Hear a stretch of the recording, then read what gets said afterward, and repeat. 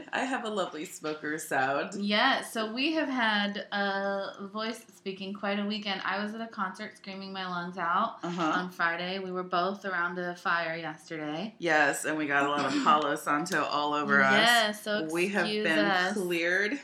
You're welcome. Yeah, it's been wonderful. So today we wanted to kind of talk about two things, and depending on when our conversations were, they made sense. But I've been thinking about that sort of pressure and obligation you put on yourself to achieve a certain thing. We talked a little bit in previous episodes about the idea of people like, okay, well, I need to be married by the time I'm 30, or I'm going to have kids by the time I want to buy a house by the time I'm 40. Right? I need to retire by I'm 45. Mm-hmm. And these are all really good goals, but I have been thinking about it and how those, that focus on those goals can kind of rob you of the ability to be flexible or appreciate what is actually happening to you. Being present. Yeah. And being grateful for where you are. Yeah. And actually enjoying, the current part of your journey, which we talk a lot. And it also, listen, in a bigger sense, I think it takes away your power. Yeah. You're so concentrated on future power and what needs to be done or what everyone else tells you to do that you're never focused on what's happening right now and the power that you have right now. Yeah. And so for me, that was very resonant in the idea of, we all had this experience of not doing certain things until we were thinner. Not doing this, not wearing this, not having this experience. When I lose 20 pounds, I'll go on that hike. Or then I'll go to the dance. Or Whatever. Wow. Yeah. We still do it. I know. I still struggle with that idea. Like, when I do this, I'll definitely do this. Or and it's a huge struggle for me because I lost out on so many years.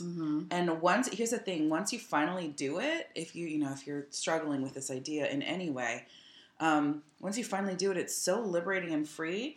You sort of have to go through some sort of weird grieving process where you're like, I should have always done this. Why did I waste so much time wearing a t-shirt in the swimming pool or whatever it was? I don't know. I still struggle with it. I struggle with it, but mostly in my fitness journey. Like, when I do this, I'm going to do this. And when it's all based around, fitness, not usually activities. But that's just because that's my own personal journey. Yes, and continue talking about this obligation. Well, it's so, because when you mentioned grieving, you talked about, all the time that I missed, but also I feel like we do sometimes need to grieve that thing that we wanted that we might not actually be getting. Yeah. Grieve the idea of, I was planning on doing this once I looked a certain way. I was planning on wearing this specific dress. We haven't talked about it in a long time, but Dietland, that show. Oh my God, yeah. Well, she it's literally... on Hulu now. It's on Hulu now, so now it's free. Definitely the first, several episodes are amazing. The end got a little bit... dark. Yeah, very dark, very intense. But she has this dress that she has kind of idealized and personified. This dress is her future self. She'll even change her name. Yeah. She'll go by a different name when she can fit in this dress. And she kind of compares herself, and that is... And so she's missing out on everything else until then because she's not going to go on any dates. She's not going to whatever. So I know I had that experience when I definitely had goal clothes. Yeah. Like the clothes that didn't fit me now but would fit me when. And you also have to kind of say goodbye to that. You can't hold on to that I still nonsense. have goal clothes. Yeah. They're not extreme. They're maybe when I'm not so bloated. But I still have them and they still exist. And it I think for me, and I agree. The red dress was a big deal. It's in the opening credits. If anything, just if you're struggling with the idea of your body image and what it means in this society, just watch the opening credits. The credits itself. That is an intense animation. It is very holy crap. To look at it through the eyes of someone who is struggling with this is very eye-opening, and it speaks to you on a very deep level, holy crap, because it just goes through her whole life to death. All right, in those opening credits, kind of like how Mad Men did its whole thing with the falling from the... Right. I'm going to kick something, you'll hear a noise. Okay, we're all moving on. So for me, the goal pants and stuff like that, it's because I struggled a long time with body dysmorphia. Yeah. I remember I told you a long time ago, when everyone was on all these like diet pill kicks and stuff. I had done the diet pill kick. God, you guys, don't do the diet pill kick. Please, please, please. Speaking as someone who has struggled with that and has obligated herself, because I'm Korean. How many plus size Korean girls do you see running around out there who are happy in their, like, it's not, and I got told all the time, oh, you'd be so pretty if you lost weight, or oh my God. And anytime you lost weight, someone would talk to you about it. But here's the thing, it was never good enough. It was never good enough. It was always like, oh, you lost weight, but your boobs are really big, so you're never really going to look thin. And there was nothing that was satisfying. Yeah. So anyway, I went on this diet pill situation. I only used one. But I had lost, very quickly, a giant amount of weight. But what stemmed from that, a couple things stemmed from that. So when I tell you please don't do it, it's because of the illness. Yeah. It took me 3 years. I had to get EKGs all the time. I had to, I struggled. I was in the doctor's offices a lot, but the biggest struggle was the body dysmorphia. Because here's the thing, if you're doing it and you've got this goal person in mind, what happens when you look in the mirror and you suddenly become this person? That happened to me. I was just walking down through my living room. I looked down the hallway, and there was a longer hallway, and at the end I had a mirror. And I stopped, and I was walking by the mirror, and I freaked out. I was home alone. I freaked out. And I had roommates at the time, and I looked at this mirror, and I didn't know who was looking back at me. Because it looked just like somebody else was in the mirror. And I stood there, and I think I stared at myself for like a minute, like, because my heart's beating. I thought the stranger was in the house. I went through a full, like, do I run? Do I, like...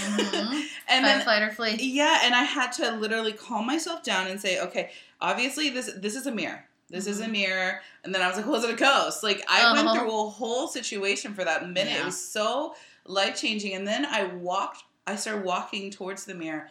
And as I walked towards this mirror, I realized it was me. And once I got to the mirror and I touched it, here's the thing. When you lose that big chunk of weight so quickly, or you thin out so quickly, and you're not staring at, like, nowadays we take selfies every day, you know, in those days we didn't do that. It was so alarming to look at myself in the mirror and not know who I was at all. It was like my shell was not mine. And I touched the mirror, and it was so alarming. Like, it was so jolting. And I wasn't ugly. There was nothing wrong with the shell. It just unfamiliar. It was a huge, like, it was a visual body dysmorphia that was changing. And from that moment on, I struggle. I went out and I had to become on the outside what I knew I had to go restore my body. I know that's probably wasn't the healthiest, but I didn't know what to do. I was very young, like way too young, teenager, very scary. And, I freaked out. This whole thing happened. And now, like, I think about it and I was like, the insides, your insides need to be strong enough to support whatever's going on that outside. Yeah.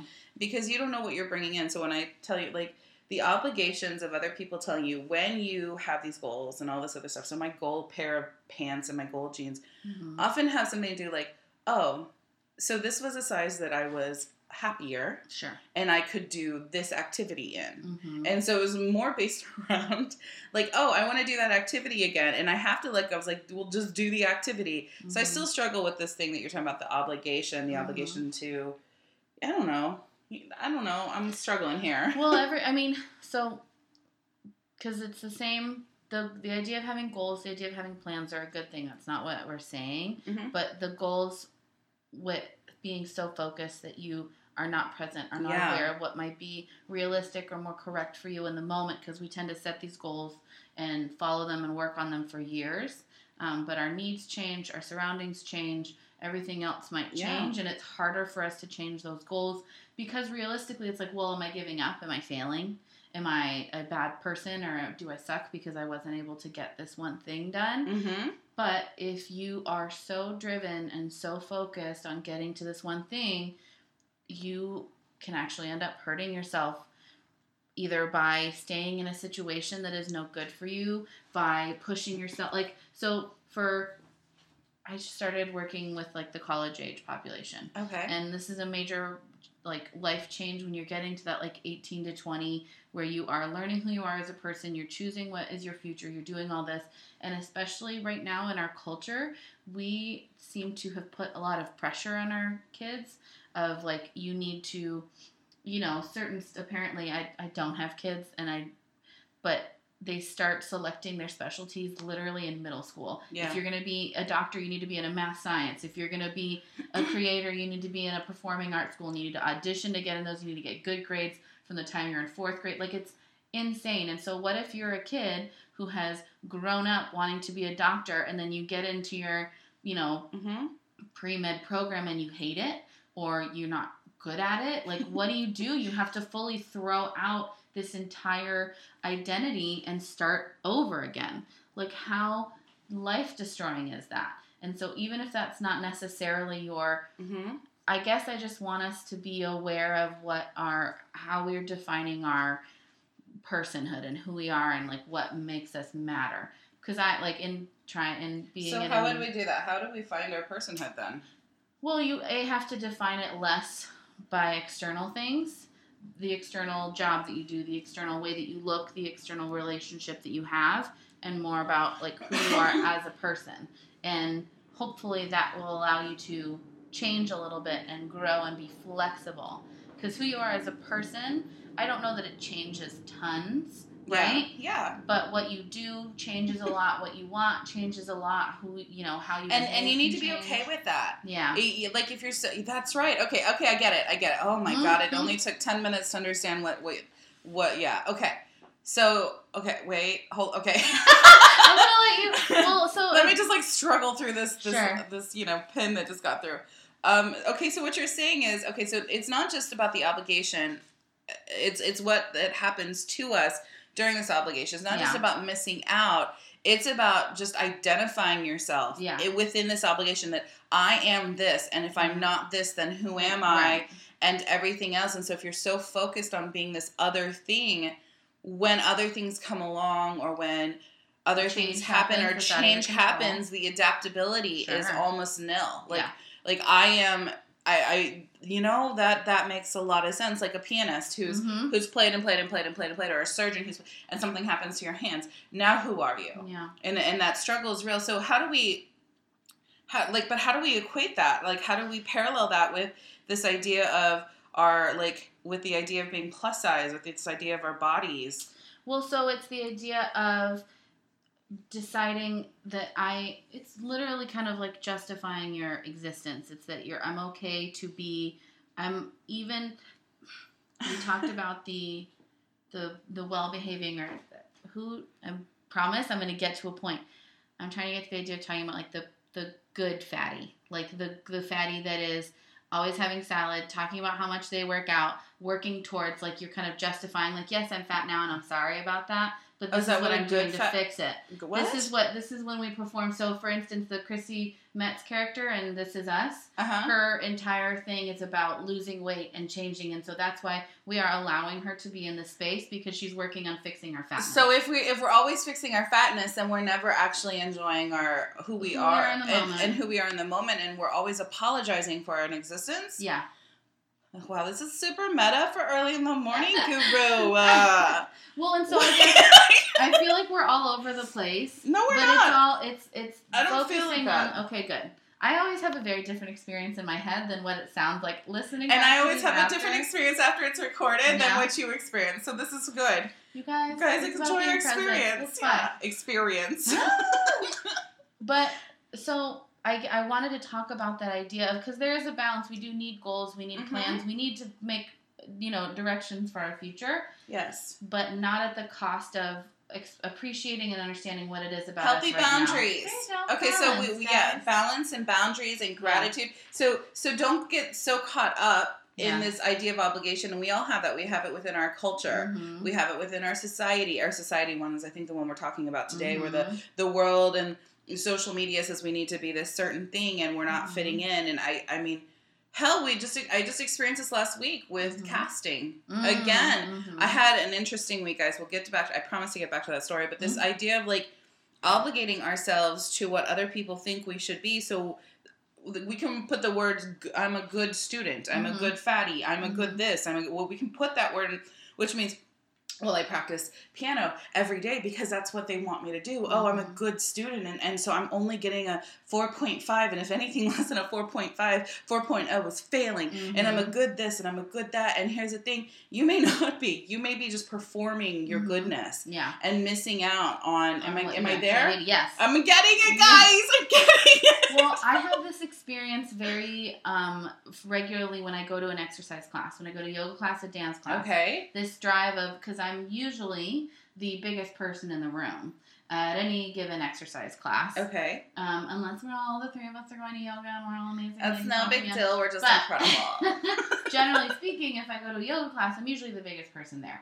And so then I feel this pressure that I am representing all big people and that maybe everybody's expecting me to be out of shape and terrible at this yoga exercise. Okay. So I'm going to fucking crush it. Oh my. And so there's that pressure of like, I'm going to show you what's what. Here's the thing. Generally speaking, nobody else cares. People aren't noticing. And it was like half the people in yoga have their eyes closed if it's a good studio. But I have more than one time overextended or injured myself trying to do this thing so perfectly to show everybody else what I can do in this body. Oh my goodness. So it's that sort of pressure to perform and prove yourself or achieve something that you feel like maybe society is asking you for that can be detrimental. Sometimes, if I'm doing it in a way that's mindful and helpful, that's some good like positive pressure and encouragement to do things really well. You know, that's part of why you do yoga in a group and not just by yourself, is because you're being motivated and pulled up and supported by the energy of the room.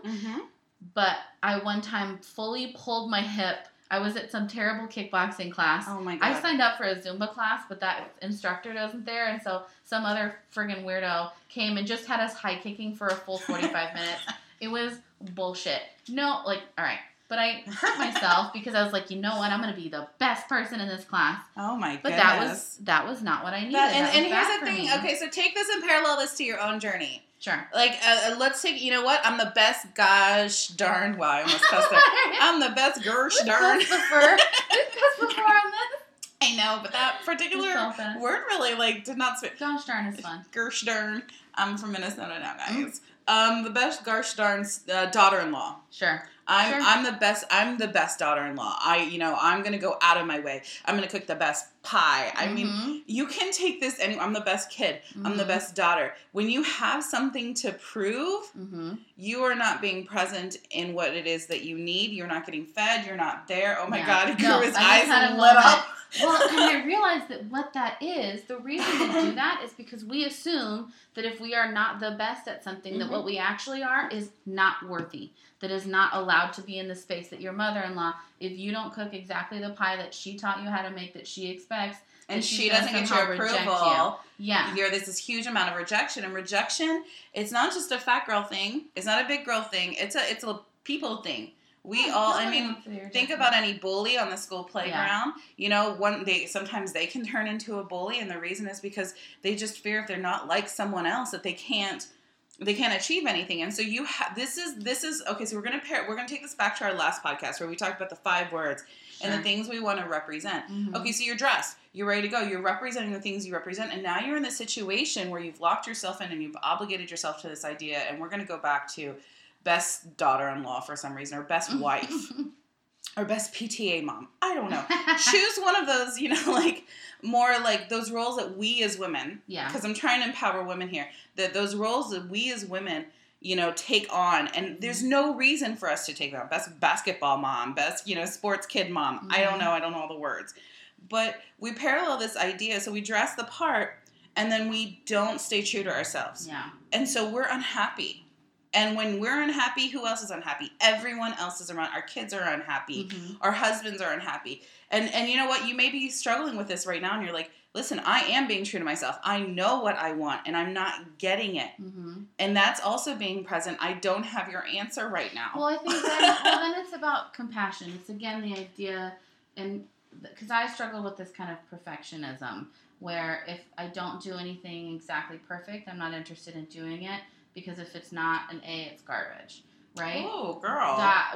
And I'm this way with my photography, so I get it. Yeah. But yeah, if the pressure's any similar. Because here's the thing: if we're going for that perfect PTA mom, and what we actually are is a solid B mom, like that's still pretty good. A solid B mom has a lot of fun with her yeah. kids. A solid B mom is a solid A she mom gets to it her done, kids. And sometimes they're in a shirt inside out, but everybody survives. Exactly. Everybody's the fine. Shorty pants and the hair in a bun, but you know what? You freaking made it, and your kids, your kids know that. And so it's the idea that what we're like when you set that goal that it has to be perfect, and if you get anything less than perfect, you beat yourself up about it. When I think the healthiest way to do this is if you're striving for perfection, but you get pretty freaking good, that's still okay, and that is not a failure. Are we telling people to be average right now? If that's yes, because no, we're not going to be great I don't like that wording. Okay. I don't like that wording. I'm sorry, I'm gonna have to disagree with you. Because sometimes what you can do is be average. No, that doesn't make you I don't know. I'm not saying for everything. No, I'm not saying that. I'm saying the word shouldn't be average. I'm disputing the word average because here's the thing: if you are trying your best, then that is 100% perfect. I'm going to dispute the idea. Here's the thing. We're going back to the comparison. If we're going to compare ourselves, we're never going to measure up ever. You fail at life, go. That's what it sounds like. So for me, I'm saying, listen, if you were trying, my father used to say this to me, and I grew up in a very confusing household. My father was very Caucasian. My mother was very Asian. So on one hand, my mom's like only A's, anything less than an A, and not even just like a normal A, like 100%. With the bonus points, 103, 105%. Those were the grades that I was supposed to be getting. And my father's like, as long as you tried your best, I'm not, like, that is amazing. You're doing great. So there was a lot of conflict in my head. But here's what it came down to. When you can't achieve the 100%, when it is your thing, when you're, like, if your thing is, you know, I don't know, painting lampshades, and that's your thing, and you can do this thing, go do it at 105% and make it happen. But there may be some, for me, I'm really good at negotiating. Love negotiating. That's my thing. But ask me to talk about politics or like the government, because my mom and dad wanted me to become a lawyer. They're like, she's so good at negotiating, she should be a lawyer. But it was so difficult, the concepts, the understanding. I managed to get through poli-sci in college with a low C. And it was the best C of my entire life. That C was my everything, and that was not average. That's average based on everyone else's comparative standards. I tried my damnedest. I had all-nighters. I was in study groups. I was working so hard to get that C, to get through college. And I'm not mad at it. I mean, I pulled my GPA up with those other 100%. So I think you misunderstood. I'm like, I don't like the word average, guru. What I'm saying is you put your all into it. You tried your hardest, and you got that C, and you should be proud of it. And you should because those, for me, we talked about my math skills. I worked hard to earn those middle C's, and I was proud of that shit because they were not D's and F's. Okay, so and that because we're gonna have those things that we're not perfect at. That's not everything about us. You can have your things that you're not going to be great at, and as long as you're paying attention and you're putting more energy into things that do make you feel accomplished and make you feel happy, it's okay to not be great at everything. That's like, don't be all around average. Don't obligate yourself to this idea that the society says you have to have an A. Why are we coaching students right now? I don't know, but I'm just like, well, because we've all been students. We all understand students. We all understand what it was to be that little kid in math class in like 3rd or 4th grade, or whatever class it was, or English, spelling, whatever, and feel that sense of failure wash over our body and not know what to do with it because we were taught that was failing. Yeah. And so we have to get to a point now where we're like, you know what, we're freaking adults. We're not getting grades anymore. We shouldn't compare ourselves to the cute kid in class. We are the cute kid in class. We are our biggest priority is ourselves, and obligating ourselves and attaching. If you think of us like marionette puppets with all those strings, my question is, what if like the puppet could do whatever it wanted? It was completely mobile and self-sustaining. I don't know, AI, let's get geeky. And then all of a sudden, you take a string off the hand and you attach it to an obligation, you know, to attach it to your mother-in-law. Now your hand, and you lose control of your hand, right? So I'm over here, I'm waving my hand around. You now will have obligated yourself with this sort of invisible string to what someone else wants you to do. It's no longer in your control to sort of live this free life. Right. And that's where, like, I don't know, that's how I feel about obligations. This idea of there is no perfection, because here's the thing, in the 80s, it was all about flat asses, Do you remember how we're all about big asses? Well, what do all the small asses do? Like, there's no perfect across the board. You know what's been perfect across the board? People who treat themselves well. People who are fun to be around because you can expect them to be who they are. Sure. People who love themselves, people who take care of themselves, people who don't demand you take care of them. Sure. And that you cannot take care of others if you've, basically strung yourself to 18 to 20 obligations of what everyone else thinks you need to be. And it sucks. So I guess maybe what the thesis statement that I'm trying to is understanding what your strengths and limitations are, being compassionate and genuine about those things, appreciating what you're kick-ass at, and being nice to yourself about what you're not so great at. Like, that's all. And be careful who you attach yourself to. Sure. When if you do decide to attach yourself, like, kids are a little bit a different ball game here. But the boundaries. Know yourself and know your boundaries. Take care of yourself. Guys, take care of yourself. Yeah. And especially, like, in your head. All the stuff we've talked about today. And so I want to actually talk about, if you don't mind, shift the idea of obligation towards dating a little bit, since we've been sort of on a dating kick. We have a good friend, and we were talking about, like, she's like, I just want to be able to have one night stands. And I was like, oh girl, you are not a one night stand kind of chica, because you tend to, like, you want to stick it out and you want to figure it out, and that's okay. It was okay. I mean, we were close enough that I felt like I could say that without being judgy, but it was very protective. Like, I want to protect you from getting in another situation, and they can be. Here's the thing, they can be very dangerous. Like, girls, let's talk about it for a second. You know that sympathetic blowjob you gave? I know Guru was like, oh my God. You know what I'm saying? Like, I just want him to leave me alone and he won't stop bugging me. I'll just give him a blowjob and it'll be over. And it'll be over. No more blowjobs. If it's not Yes. So, and it's this idea of obligation, right? Okay. Right. Sorry. I know. Well, the idea of not rocking the boat. Because if you've gotten into this dating situation, you like the guy, you are wanting to keep up, and maybe you've portrayed yourself as a super, like, happy-go-lucky, cheerful, fun person, and if you're having a bad day, you have to fake that because this person is seeing you and you don't want them to see you in, like, a bummer. You don't want them to leave you. You don't want the rejection. Yeah. I feel like rejection seems to be this sort of, like, umbrella thing that we're trying to avoid, when rejection might be the thing that we should be protecting you, y'all. Protecting you from yourself. That rejection, I mean, okay, so we all have video games, and we all, like, the end, we always, at any, like, I don't even know. We die at some point in this video game. That is a form of rejection. Like, you didn't make it to the next level, but what if you get to start somewhere else? Like, you start over at a different point because you've learned something. And you get to do it better. And that's what I have. Okay, so because I'm experienced with this particular thing. Rejection seems to be my bag, guys. Aren't you lucky? But getting rejected, like, it not only does it make you stronger, you almost start thanking it a little bit. Like, thank you so much for showing me who you really are and how you don't fit into my life.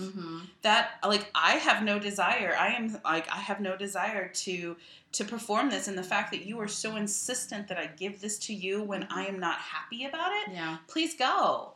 Please, like, thank you for showing me who you really are. I need you to. I can get out of the way. There's a chance for you. Don't forget to take sort of a little bit more control and be a part of this situation and say, listen, this is my job too, to be a part of this, and you also reject them. Like, and I've done it, and there have been guys who have, like, yelling matches, and I was like, listen, I'm not interested, and I don't know how to explain to you that I'm not. I've been kind, I've been nice, I've been this, but you obviously, the more you talk, the more I realize you're not somebody I want to introduce to my friends. You're not, and so when you think about this sort of the dating parallel to this obligation, by sort of submitting yourself to this situation that you are not excited about, you then also take that away from yourself. Yeah. And we can go as far as jealousy, like this idea of being rejected. Quench that fear just a little bit. It's not as big of a deal. It's not the end of the world. It is not. Actually, it might be the beginning. It's not just the end. The word sounds so awful, But how many people have talked about, like, I got rejected after job after job after job after job, and now suddenly I'm like a, Hollywood movie star, and amazing things have happened to me. Yeah. There's a journey there, and you don't know where it goes, and these rejections could literally be like, this isn't your door. Right. Oh, no, it could be protecting you. It's a bumper car ride. Yeah. And these are your bumpers, or bumper bowling. Think of it like bumper bowling. You're never going to get to the pins if you constantly end up in the gutter. Yeah. I know I'm using yourself into that gutter. We are real all over the place with our metaphors. The metaphors are so necessary, though, I feel like, because people actually can visualize this idea of, like, okay, so I'm at a bowling alley, I take this bowling ball, and I'm going to go, and this is a decision I want, and I want this one thing, and the goal is at the very end. But I got distracted, and I end up in the gutter, and so these rejections are kind of like our little balloons in the alley that just, like, we bounce off of, and ooh, that wasn't great. Ooh, and so we're standing there watching it, but ultimately we get to the end and to our goal. And so I like the idea of, like, sort of pulling that obligation. You know what you should be obligated to? You should be obligated to yourself. Yeah. You should be obligated to your desires and your dreams. Your personhood. Exactly, your spirit and your soul and who you are to live in this life. I feel like that is what you should be obligated to, the decisions you need to make. And if you have a family, realize that they are part of this obligation, but at the same time, we should change the word into joy. Like, it is our pleasure to be with them. Right. Well, and because there's bad obligations, there's good obligations. Yes. There's good obligations that keep a society moving, a family moving, and then there's the ones that are soul crushing and don't work for us. Where if you're in a healthy family system and you hate doing the dishes, it hurts your back, it makes your hands hurt, like everything. But if you're in a rigid and unhealthy family system, they're going to force you to do the dishes until your hands bleed. If you're in a healthy family system, they'll recognize, hey, doing the dishes aren't for you. Can you vacuum instead? And somebody else can take over that. Yeah, there's an exchange. You know what? That's great. And a good obligation, there's some flexibility. It's flexibility, but there's an energy exchange that makes you not feel guilty. I mean, any guilt that's self-imposed is different than someone else imposing guilt upon you. But in a good, healthy exchange in this situation, that there is no guilt. There's respect, and there's a healthy energy exchange. It's like, oh, I can vacuum, and there's an empowerment. Sure. Don't forget about feeling like super empowered by this exchange. And that's which relationship. I mean, I do this all the time with my friends. I'll cook, and I didn't even have to ask. Like, someone's like, oh, you cooked, I'll do the dishes. And I was like, I'm living my best life right now. I loved it so much, and it's hard because I didn't grow up this way. When you make a mess, you clean it up. Sure. That is the end. Yeah. And now I have this system where I'm like, oh, there's an energy. So it empowers me to, oh, I want to create more. Oh, I want to do this more. Or I want to be a better friend. Oh, I want to be a better daughter-in-law. Yeah. And it's not better meaning like I want to show her what I can do. Right. Out of the love of, I can, you know what I'm good at? I'm good at compassion. And so everyone else is running around doing things, but you know what I can do? I can sit next to you and I can support you. Yeah. And because it's true to you, it means more. Yeah. It's a different kind of, I like that. I like the idea of good obligation being a good energy exchange, a little bit empowering, no imposed guilt. Flexible, understanding, compassionate, all the good words, for those Christians out there, all the fruits of the Spirit, love, joy, peace, patience, kindness, goodness, tenderness, and so we've got all this stuff, like those are important things to sort of gauge our obligations to, like, and who are you obligating yourself to? Your husband, your whatever. At some point, if this person isn't sort of fulfilling the love needs that you have, or you're feeling obligated to it, it's time to maybe step back and start taking care of yourself and putting yourself first again until the other person realizes, oh, this is how you want to be respected. Because no one can respect you if you don't know how you want to be respected. True. If you're bouncing all over the place and you're like RuPaul says, how the hell are you going to love somebody else if you can't love yourself? I got that wrong. Can I get an amen? Everybody say love. And don't fuck it up. Okay.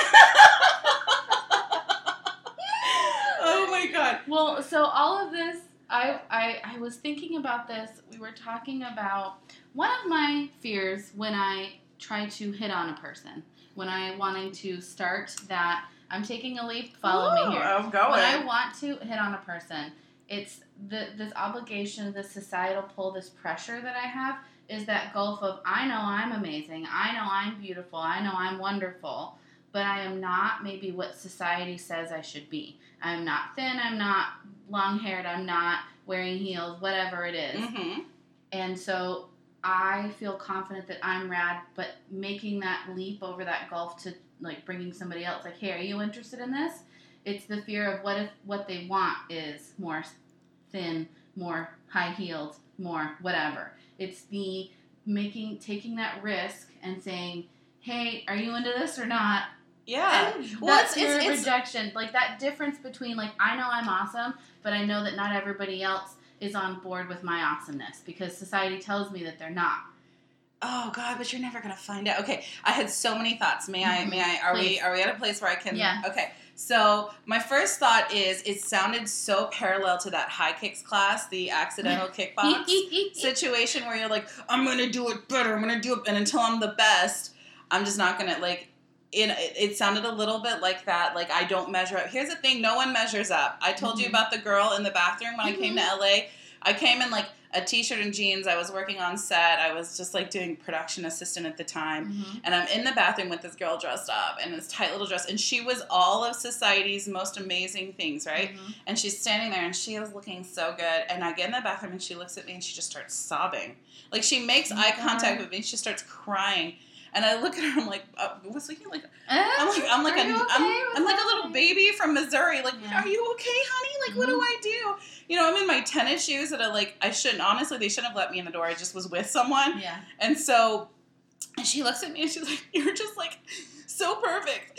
And no one's going to even look at me. And I was like, oh my, and that was life-changing. Luckily, I had this experience. Yeah. I hope that all of you women at some point have a weird experience in the women's room where it's like, what the fuck? But at the same time, life-changing. This was my, oh my God, where am I that this could be? And when I tell you, it was like there was dust on my shirt. Like I looked, and no makeup, hadn't yet tweezed my eyebrows, like all this stuff. And so I parallel this to you when I say like, and on top of everything else, I went to the bartender who there was like 20 women trying to like hit on him. He was beautiful. And I just went up and I ordered my drink and he gave it to me on the house, gave me a wink and said, that is an excellent choice, and moved on. And these girls were like, who are you? And I'm sitting here thinking, it will never matter because you don't know. Right. You never know. And so it's not about, for me, it was never about rejection. It's just like, hey, this? No. Okay. Hey, this? No. Sure. Okay. Like, and I'm pointing and I'm like flouncing about over here. But it is, yes, I'm not going to say like, you see me. So we've gone to mixers, you and I, where like, they're like, okay, here is a bingo game and you need to fit all like. Social skills bingo. Yeah, social skills bingo. So Guru, we get in the room and I suddenly like get like, and I lock up. You shut down hard. I shut down so hard and I'm standing there like, what do? I have to talk to all these strangers about something on a sheet? So it's this grid, and each one has like, I have a dog. I've been to Spain. I love sangria. And you just give them the sign it. Get someone's phone number. You find somebody that has that skill, like. And so the reason why it set me free, I was a social. She had a mission. Yes, I had to follow her around on her little tailcoat wings. It was very much a swap. It was very just. I'm following Tresla around at a party, and I was just like, I don't know what to do. Just help me. And like people would come to me like, do you need me to fill out? They felt bad for me. Do you need me to help you with your sheet? Whereas at a club, I'm like, hey guys, like what's up? So there, it again, your importance, the comparison, who you are. That's where you picked up a guy you have been dating for several months. Well, and the difference was because like again, making that leap from like. The pretense of, hey, I think I'm awesome and I think you're cute. Let's see if the two of us can, like, make things work. That risk, having that job to do, I'm talking to you not because I think you're cute and I'm taking the emotional risk of telling you you're cute. I'm talking to you because you just need to sign this paper. And so once that task was out of the way, wait. But I have to ask. So there's a moment with this paper, right? And you want them to sign this paper, but you lock eyes with them. The first thing you do is you, like, scan the room. You lock eyes with someone, right? And you know whether it's okay to go or whether it's not okay to go, right? Like, you're like, oh, not him. So you do, I don't. You don't? You just literally... Okay, because I'm wandering around. Okay, so then maybe... So that's what happens. I lock eyes, and that's the first thing I do, usually. Sometimes there's just different. Sometimes I actually just, like, tripped over. I'm clumsy a little bit. I'll just like trip over you and be like, oh, hi, we're friends now. And I've done this many times, but I'm saying for like, there's a moment, if you've ever done this where you lock the eyes, you'll know immediately, like, oh, they're not. And it's not rejection, it's just moving on. And you'll see, like, we go to gay clubs all the time, and you'll see those guys just standing there, and they're just staring and scanning.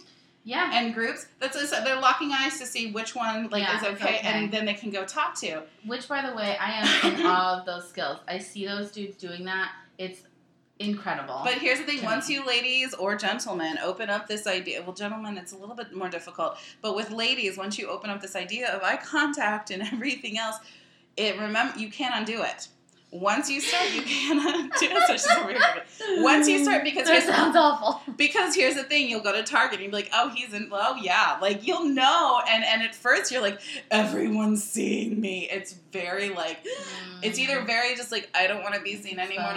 Or you can be like, oh, hi, this is my new place where I go to have compliments. Well, and so my struggle is because I will start a conversation with any woman. I will start a conversation with any man, any gay man, and say, usually I am fearless. I make great relationships. But the moment it's a straight dude that I think there might be some potential for some, and also any dude that I know is like married, like cool, then we're friends. Like it's fine. Mm-hmm. It's that idea of if I can't define myself in a role that is asexual and unromantic, I am terrified. And I don't know. I can't even, in my mind, you have to understand. It doesn't even make sense. It makes no sense to me that you wouldn't, like, just, like, open your little scalies off your eyes just for a second and give it a little peekaboo and then close them down and see if, like, okay, I'm feeling that. Well, so here's the other thing. Because I'm trying to bring it back to this pressure and obligation. It's this pressure of I need to look a certain way because then, you know what it is this assumption that I am somehow gross and unlovable, and so me imposing my flirting onto this handsome straight person, they'll be like grossed out and no thank you. I'm struggling with telling you, and you're sharing it, so I'm like trying not to, but part of me is like, listen, stop talking about my friend this way. That's really rude. Well, please trust. I know that that's not true. But this is the kind of automatic, that negative thought we talked about like a long time ago, and that we'll probably talk about in therapy if you ever go to therapy. It doesn't go away. You have to get past the trigger. Yes, it is so difficult for me, and I'm not there. And so that is why, bringing it back to obligation and pressure, almost every dating experience I've had, I've found myself tolerating or putting up with a person that I'm not really that attracted to because they are attracted to me. And I find myself making it work. Oh my god! Because nobody else is making. Yeah, because what if this is my last chance? I'm finally getting some affection and attention. Nobody else is in this line. Let's see what's up with this dude. And so I want to encourage you that you didn't look hard enough or didn't open your eyes to see who might else want to be in that line. Sure. Sorry, I'm not mad at you. I just can't even believe that you. Okay, first of all, just let me validate the fact that you're excellent at flirting, and it is fucking adorable.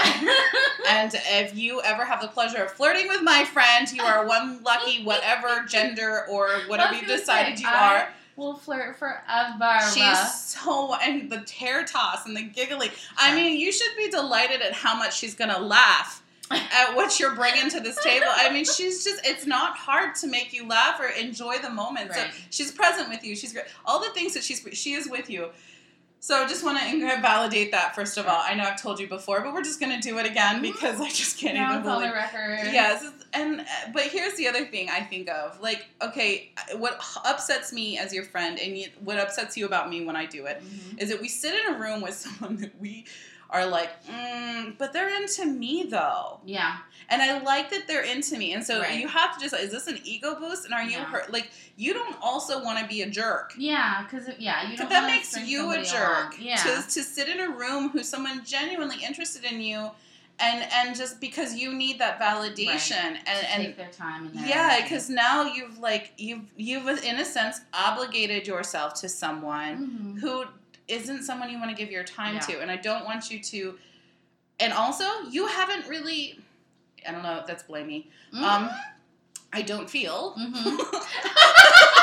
like maybe you scanned the room properly. Right. Because I see things she doesn't see, and there's sometimes I'm like, not even worth pointing out. Or if you do point them out, but she's not ready for it, it's a little bit like, ooh, and I don't want to put her in a situation where suddenly she's walking like a robot and I'm like, am I doing this right? What do I do with my hands? Yeah, it's a very sudden fun, and it's hilarious because the other person then like enjoys them more, but she's not enjoying it. And so as my friend, I feel like you should be enjoying the experience.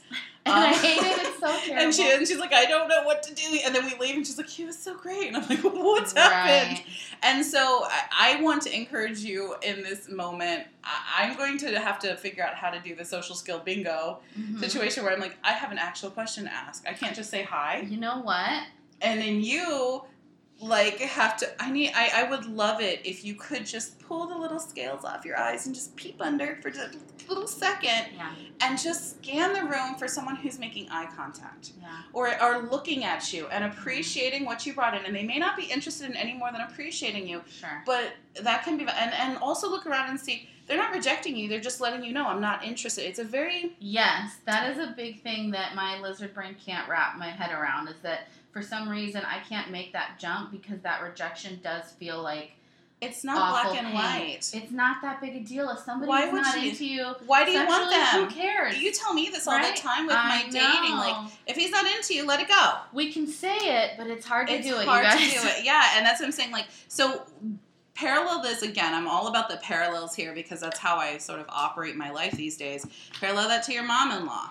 Parallel that to your sister, to your family, to your work situation. Like, well, and then here's, like, realistically speaking, this dude at a bar not being interested in you is not going to be as uncomfortable as your mother-in-law hating your cooking. Like, realistically, it's worse because you have to keep this relationship with this person. If she hates your cooking and your husband loves it, okay, that's wonderful. Then fine. You know, just don't cook for her anymore. Yeah. And when she says, where is it? Just say, you hated it. I'm sorry, maybe that's we're ordering it.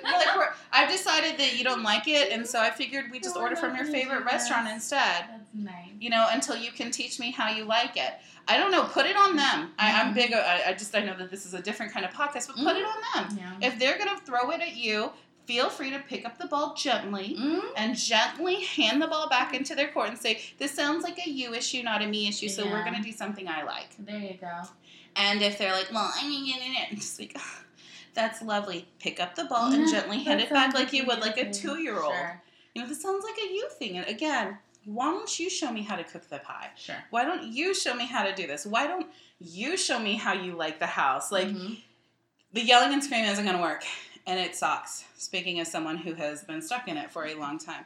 So I want to tell you, as your friend, there's more happening than you know. You do not need to sit at a table with a man or a date who adores you. And I mean, if you need the adoration, maybe you should be like, I really appreciate how you adore me and long for me and desire me. However, I am not interested. Yeah. But obviously do it. Please do it much more gently than I just said.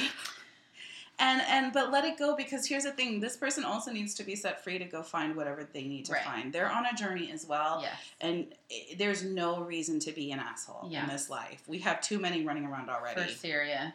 Well, and I feel like this is another thesis statement, is everybody deserves to have somebody that is so excited about them. Yes, a hell yes. Yes.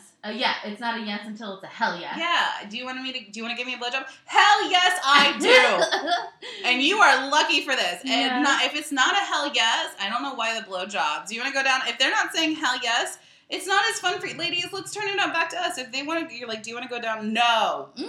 Like, if they say, okay, well, obviously you're just like, oh, you know, you're never going to get there. It's not going to be fun.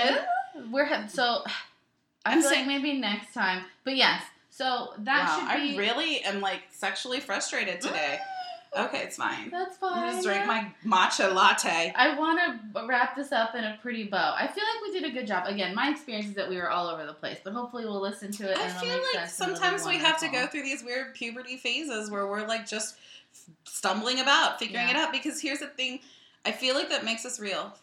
For the people who are listening, who are struggling with anything in their life. We all do. I'm obligated. I feel so obligated all the time, and I'm constantly like plucking the strings. And the other thing is they get mad when you pluck the string. You should, just a heads up, it sounds really easy, like, oh, we just won't obligate ourselves. And we all know the reason why we cringe is because once you pluck the string and sort of get rid of that obligation, there comes a shitstorm a little bit. Because you've probably been fulfilling a need for that person. Or worse yet, they don't say a thing and they just disappear. And that one's very hard for me. That's very sad. Well, it seems very sad, But I had this happen with someone. She was a friend of mine in Hawaii, and we had been friends for 10 years. And then one day she just went crazy, and she started screaming, and she was like, I can't believe you did this, blah, blah, and then just blocked me. Wow. And I had a whole, melt. I started crying because I just moved here. I didn't have a whole lot of friends. I was trying. And then about 5 minutes into my cry, I stopped crying, and I went, holy crap, this is wonderful. It felt so liberating because this string that I was like, every time she calls it something bad, I'm having to help her. I'm having to figure, she's just opened up a bunch of new space in my life. And it was very she's really missing out on a good friend. I feel bad for her right now. And it was very weird because it was not at a stage where I would have ever said that. And I was fine 5 minutes later, and the guy I was with was like, are you okay? And I'm like, I am now. I was like, I don't have to answer. I'm free. Yeah, I'm free. I just freed up a good 5 hours a week of my time to do anything else instead of listening to someone cry constantly about how bad their life was, and me constantly not feel and then never have any energy exchange. It was just one-way energy. Right. And suddenly she cut off the channel, and I went, I get all this back? Yeah. And so realize that it does come, I don't want to use the word consequence, but it does come with a reaction. Every action has an equal and opposite reaction. Right. So in this, it does come with a reaction. Some of them are good. So just take a moment. Breathe through it. Take a moment, breathe, react to what you are truly feeling. All of them, they're going to be 15, just hit you. And then look at it. Just look at it and don't run. Don't run. Give it 10 minutes before you run, okay? Don't run, and look at it and really look at what the change is going to bring. Yeah. Okay, but I hated this. I hated this. So this has to do, and I'm going through it right now, so I get it. Guys who are trying, it's a really hard obligation that I have been having to pluck little tiny threads of the string one at a time until I can finally just sort of let it go. And it's a process. So I just want to warn you guys, just because, I don't want all of a sudden, I did it and now everything sucks. It doesn't suck very long. Yeah. It doesn't suck very long, and it is, recognize what you're giving back to yourself and the freedom to be who you are and be present, because that's what we want for you, is happiness. Yeah. Felt very preachy at the end there, I guys. know. Well, and I'm also struggling with that preachiness, but hopefully it's helpful. It's called coaching. Ignore it. It's coaching. Fine. There you go. This is your in the locker room go-to Pep speech. talk. Yeah, we're I you love know it. what? I know you got out there and it's a battlefield, guys. Yeah, you can do it. But you can do it. Get up. Pluck those strings. Get out there. Play the game. I don't know.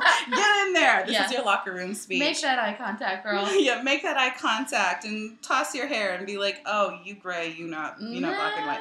All right, we love you. You're perfect. Yes, thank you guys so much for listening again. Yay. Bye.